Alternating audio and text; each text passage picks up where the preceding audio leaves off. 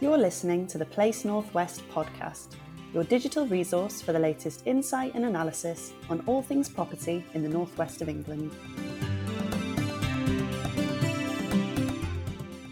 Hello, and welcome to the Place Northwest podcast series. I'm your host, Julia Hatmaker, and today we're taking a closer look at digital connections, specifically full fiber infrastructure, and we're going to bust a few myths along the way.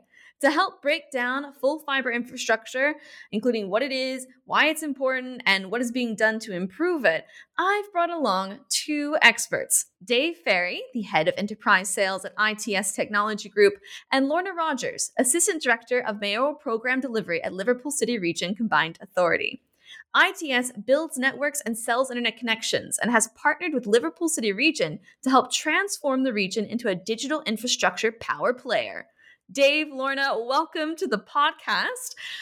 Dave, I'm going to have you start us out if that's okay. What is actually full fiber connection and why is it important? So a lot of the internet connections in the UK today are based on copper wires, copper technology that was built to take telephone calls around the country at the advent of the first telephones being installed in people's houses, and that was about 100 years ago. And that technology has been adapted over time so that people can not just make telephone calls on those cables, but also access the internet. But it's not perfect for internet connections, and fibre optic is much better. The copper wires are a bit like a leaky water pipe, and the data falls out a bit over long distances on there. And there has been a bit of an interim solution where telecoms companies have moved fibre closer to the customer's premises, to generally sort of green cabinets in their street or at the end of their road, but the link from that cabinet to their house is still served over these old copper wires, and the longer those bits of copper are, the leakier they are. So as we build out full fibre, that takes fibre all the way from the internet, in simplistic terms, all the way to the customer's premises, whether that's a home or a business. And that gives a really good quality and really good throughput, and it's much more reliable as well. It doesn't fall over and break as often.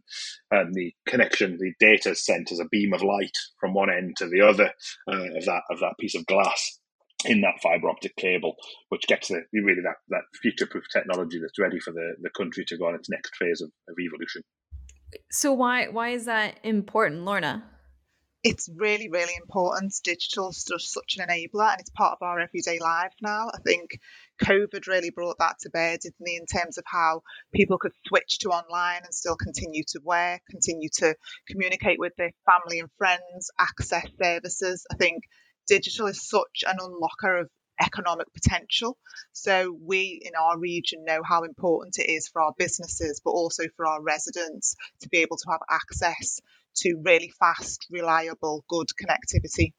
And it strikes me too that this goes beyond just like, it's one of those things that has become so ingrained in our lives. Like, we're all living this digital life, and I have zero patience for a web page taking too long to load at this point, which is magnificent when you think about how I grew up in the time of dial-up, when it'd be like 30 minutes for something to load. So is that it really is kind of the way forward then, isn't it, Dave? Yeah, of course it is. Absolutely. It's how we get ready for the next stage of our lives, both at work and at home. And I think it was probably 30 minutes to download a lot of viruses back then as well, which hopefully we've got a bit better at too. And people often think kind of, how quick does a web page load? And when you're on kind of any level of relatively good connection through to a gigabit connection, you're not going to notice a web page load anymore slowly or quickly. But it's not just about the web pages. We've just come through COVID. Kids have been learning from home. Parents have been working from home. We've been reliant on the internet to entertain us through all of our many streaming services that come out by direct debit every month.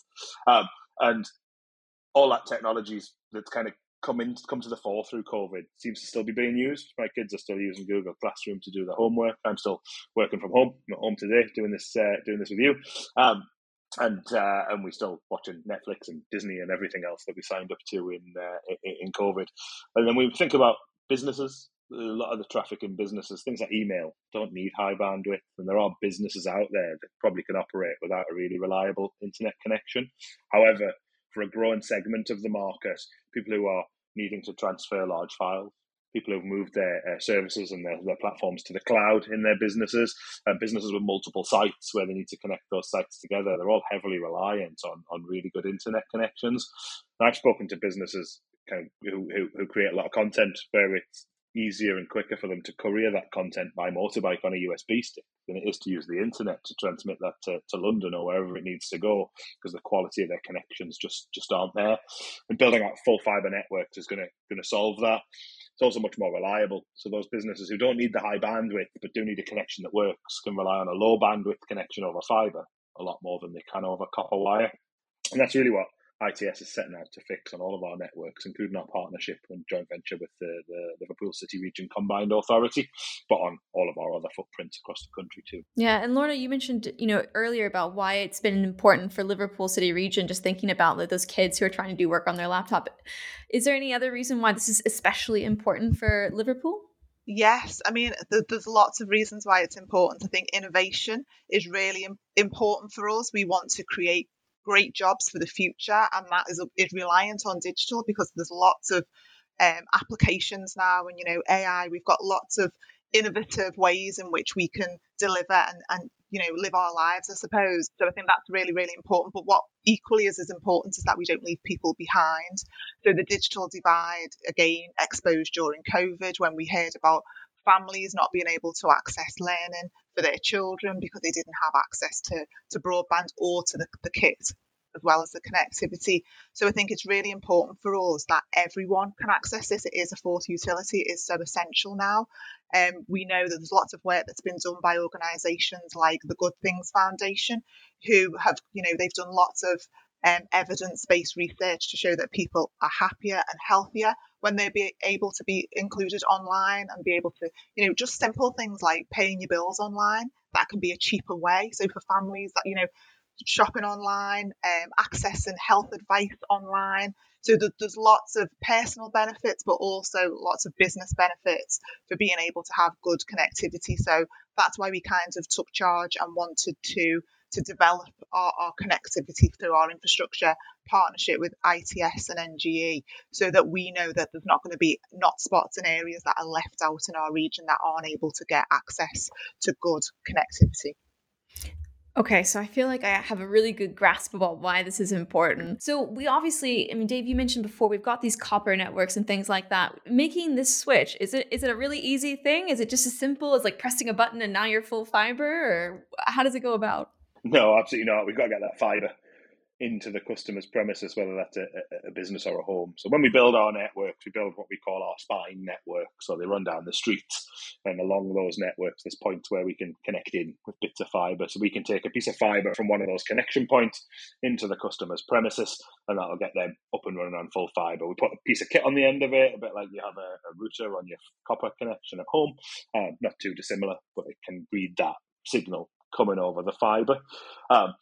The great thing is, once you put that fibre into your premises, you're future-proof. So we can serve that now with a gigabit connection. We'll be able to serve that customer in the future with a 10 gigabit connection or a 100 gigabit connection, or whatever comes after that as kind of the technology advances and the applications that demand that bandwidth start to be developed as well.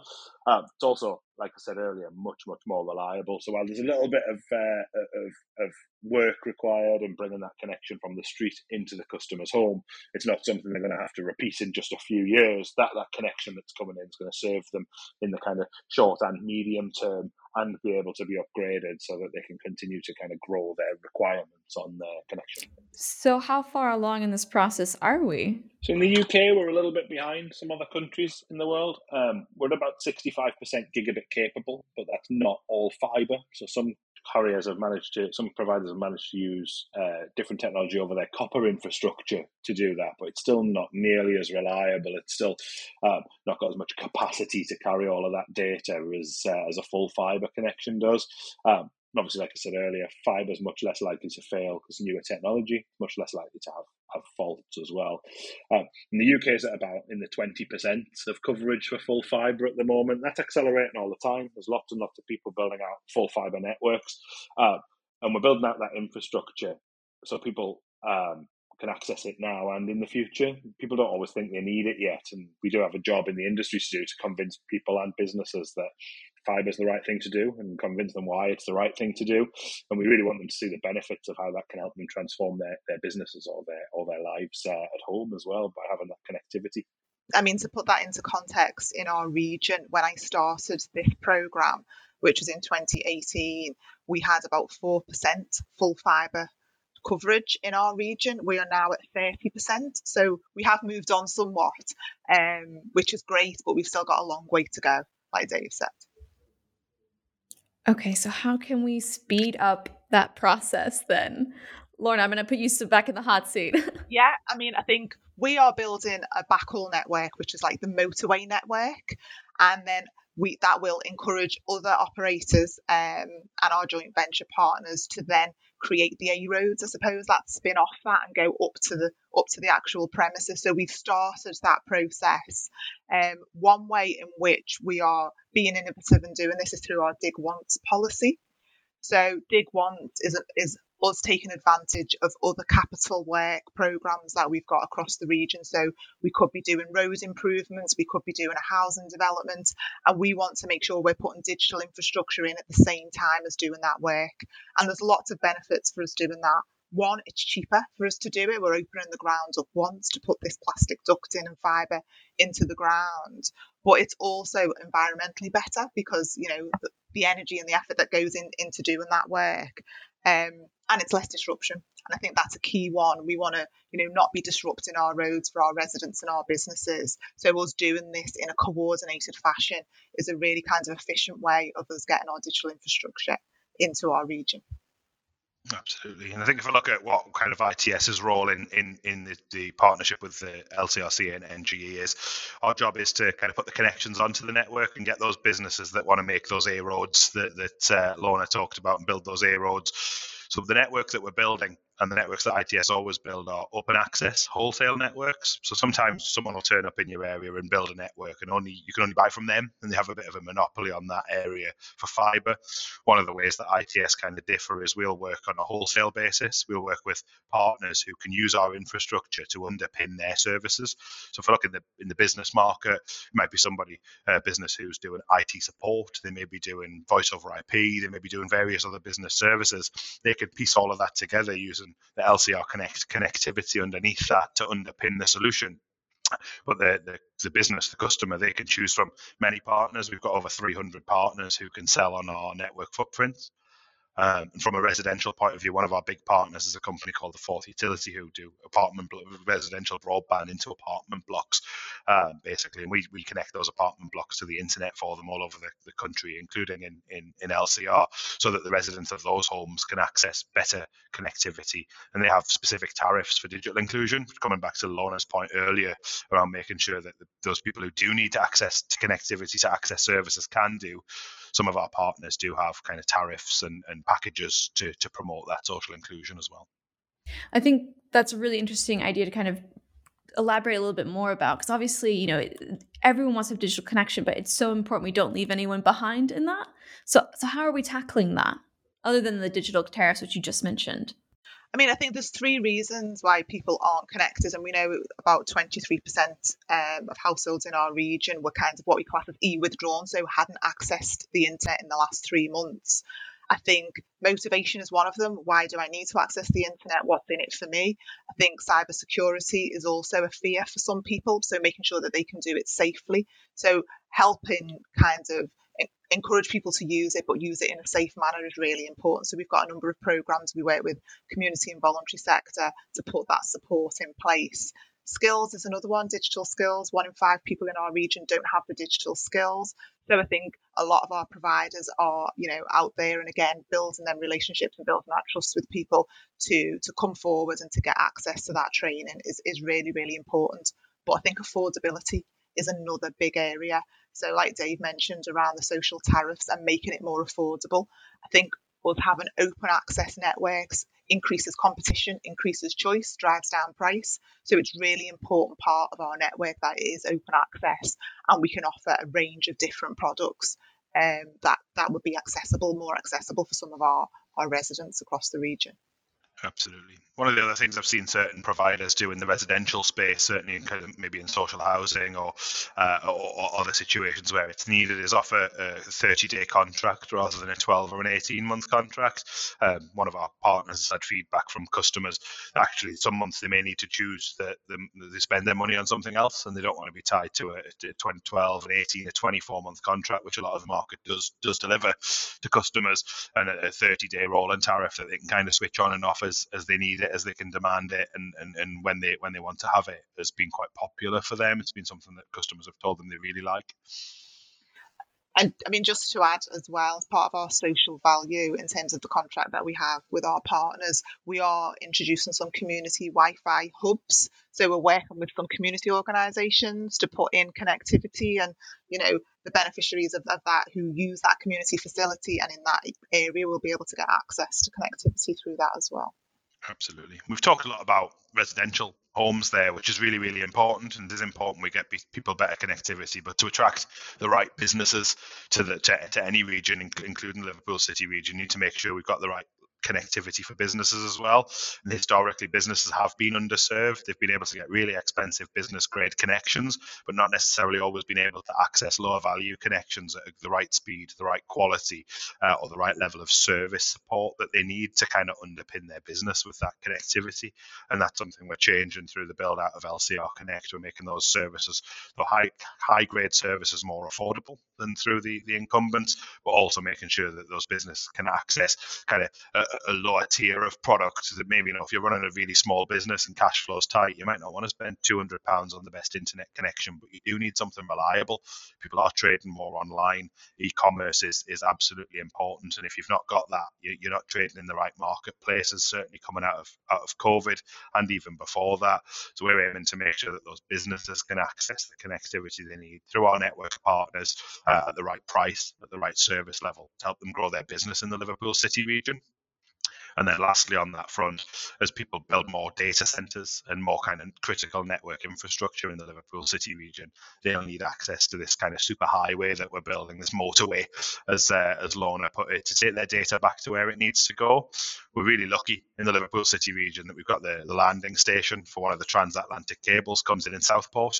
The Liverpool LCR Connect network connects into that landing station in Southport, and we can take traffic all the way across the UK to all the main data centre hubs in Manchester, in Milton Keynes, in London through our network, which is really, really important for those ultra high bandwidth businesses that need to access traffic across the Atlantic. Do you find that that's something that people come up to you like early on when they're building a new office building? They're like, we need to have fast internet connection. It's a requirement now for tenants. Yeah, absolutely. They do. They want to walk in working wherever possible as well. They want to know they can turn that on quickly. So when you take a new space as a business, your water's on, your gas is on, your electricity's on. And historically, it's kind of 90 days to get an internet connection in, but it's realistically the one thing you need to be able to do business. So definitely businesses and are demanding that. And I think the property sector needs to make sure that they're providing that and working with telecoms industry to make sure those services are provided and ready to go in their buildings. In terms of those ultra high speed connections across the country for data centres, they're pretty niche. But in that particular market, yes, there are people that want that kind of connectivity, and they want it in the Liverpool City region. And certainly having the infrastructure available is a way the City region can attract more data centres to set up in the areas. We're speaking to a couple who are kind of building now and putting more data centre infrastructure into the region. Okay, I have to say I really enjoyed all the imagery that's been going into place. I feel like I actually really do have a good grasp on it. That motorway, Lorna, that was excellent, top notch. Really have like a visualization of that. We've talked a little bit about obviously business connections, but Lorna, you mentioned earlier that you want to get in while we're doing construction work, while things are happening on a site. So how early should we be discussing digital infrastructure when we're doing developments? I mean, as early as possible, I would say, at the design phase, and that's where we're getting to now with a lot of the developments that we deliver with our local authority partners. We're getting in really early. We know what our spec is. We know what we need to put in, and I think the earlier you get it into the designs, the better. So you're costing it into that big program of works at the earliest stage is definitely what we would advise. So we want that policy to be adopted by all of our partners as well, so that we're building our infrastructure for the future at the very start. Yeah, and certainly if someone, developers redeveloping an area, even just, demolishing one building and building another, the earlier they think about that requirement for connectivity can help them attract tenants as well. So if you get in at the right stage, we can look at what's called resilient options. So we can bring two different internet feeds in from two different sides of the building. So if a business really does rely upon that internet connectivity to trade, they'd be interested in that. And that would be a decision-making factor for them in the space that they would choose. And we can do clever things like use somebody else's network for one of those connections, as well as bring it in at a different end of the building. Certainly some of the tech businesses that are out there, they wouldn't take a space that doesn't have those kind of options in case one of those connections gets damaged, someone puts a JCB through it while repairing a gas main, or there's just a fault on it, and we can design all of that stuff in if we're kind of engaged at the earliest stage in that development process. What about when it comes to areas that aren't having major works done to them? How can you ensure that this work's not incredibly disruptive for the people living nearby? So one of the things we do, two of the things we do, the first one Lorna mentioned earlier, which is the dig once policy, which the LCR have adopted, which is great. We are seeing other councils adopt those kind of policies, but I think one of the better implementations of it I've seen is on this project. Wherever possible, though, as ITS, we try and reuse infrastructure so that we don't have to dig up the roads. We know it disrupts people's lives, and the last thing you want to do when you want to provide connections to businesses or homes is disrupt them before they can buy that service from you, because it leaves them with a bit of a sour taste. So wherever possible, we'll reuse infrastructure. And we've got examples where we've done that in 3 different ways. So the first way we do that through Openreach's physical infrastructure access product, which is Ofcom worked with Openreach a few years ago and said, you're the national incumbent, your network was built with public money in the main, you need to make sure that your infrastructure is available to other operators to help us accelerate this rollout of fibre optic broadband and fibre optic connectivity across the country. So we are licensed and established to use Openreach's infrastructure to pull our cables through. So it's all brand new infrastructure. We just pull it through their duct network, their kind of holes and poles, as some people in the industry put it. Others we've done, we've worked with tramway networks to use their trackside ducts to pull our fibre through, and we've kind of got concession agreements with tramway networks, and in some instances we've used council-owned ducts as well. Some councils have networks of CCTV duct and various other things, and again we've arranged concessions to use those ducts to make sure that wherever possible we don't have to dig, and digging is a last resort. That said, we're putting infrastructure under the ground, and sometimes there's nobody else's hole there to pull that cable through, and we do have to dig, but we just aim to keep that to an absolute minimum wherever we possibly can. Now, one of the things that came up, Lorna, you mentioned that one of the obstacles for people when it comes to accessing the internet and being, more digitally connected is a lack of skills. And then Dave, you were talking about how this can be used to attract businesses, and I'm feeling like a little synergy here about skills and companies. Am I on the right wavelength there? Yeah, definitely. I mean, it's not just residents that we're trying to attract for our kinds of digital skills. It's businesses as well, because it can unlock so many productivity gains when businesses are digitally enabled. So, we've got a lot of SMEs in our patch, and we offer digital training to them as well in their workforces. So I think there is a big focus on upskilling across the board, really, both for businesses and individuals as well, who just want to use the internet for kind of leisure, retail, and accessing services. So yes, there's lots of focus. We've got digital boot camps. We work with lots of our partners and our providers to make sure that we've got a whole range of different skills on offer, digital skills training on offer. How big is LCR Connect? How many miles of cable are we talking about? How expensive it is? Is it like a 30 million year project? What's going on? So the joint with 3 joint venture partners. So there's the LCRCA, there's ourselves at ITS Technology Group, and there is NGE, a French civils engineering company. We've each put some money into the venture. The total value of that investment is £30 million, and with that £30 million, we'll be building a 212 kilometre fibre spine around the region. So that basically means we're building that motorway that Lorna talked about earlier. So we've taken that through so it's got access to the densest parts of the residential and business communities right throughout all 6 boroughs of the Liverpool city region, so all the way from from Southport in the west through to Halton in the east, and making sure that fibre is available within all of those areas. In terms of the length of the project, we're aiming to deploy that fibre within 2 years into the ground and make sure that that's all up and running and available for businesses to access. As you'll imagine, with a network that long, it'll come online in sections. It won't all be kind of a big bang turn on right across the whole region. And some sections are live now and able to take customer traffic. Others will be released as we kind of get through the next few months. Don't know if you want to add anything to that, Lorna. Hopefully I've done a good job.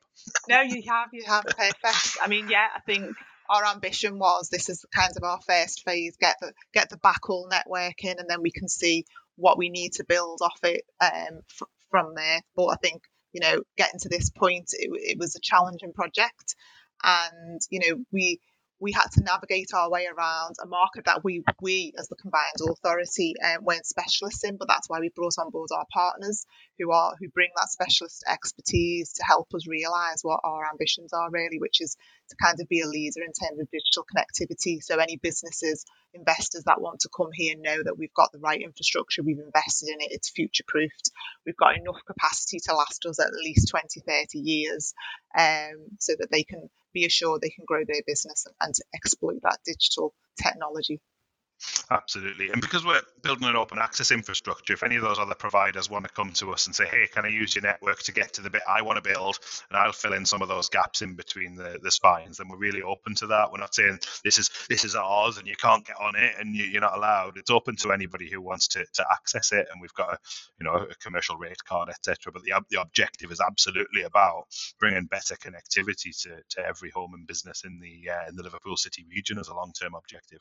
All right, to sum up what we've learned today then, full fiber is what we need to make sure we can have the fastest internet connection imaginable. And it's really critical that we start doing this now because the current infrastructure is copper-based and it just can't handle the demands of modern-day users. Liverpool City Region is ahead of the curve and partnering up with ITS and NGE to transform the region, build up connectivity, and future-proof the digital connections of the future. Also, we can build this infrastructure in a way that isn't very disruptive if we just incorporate it into the early stages of development, which is what Liverpool's doing. What is more important, we need to make sure everyone in the community is on the same page, which means educating people on what these connections mean, why they matter, and then helping them get the skills they need to make the most out of these opportunities.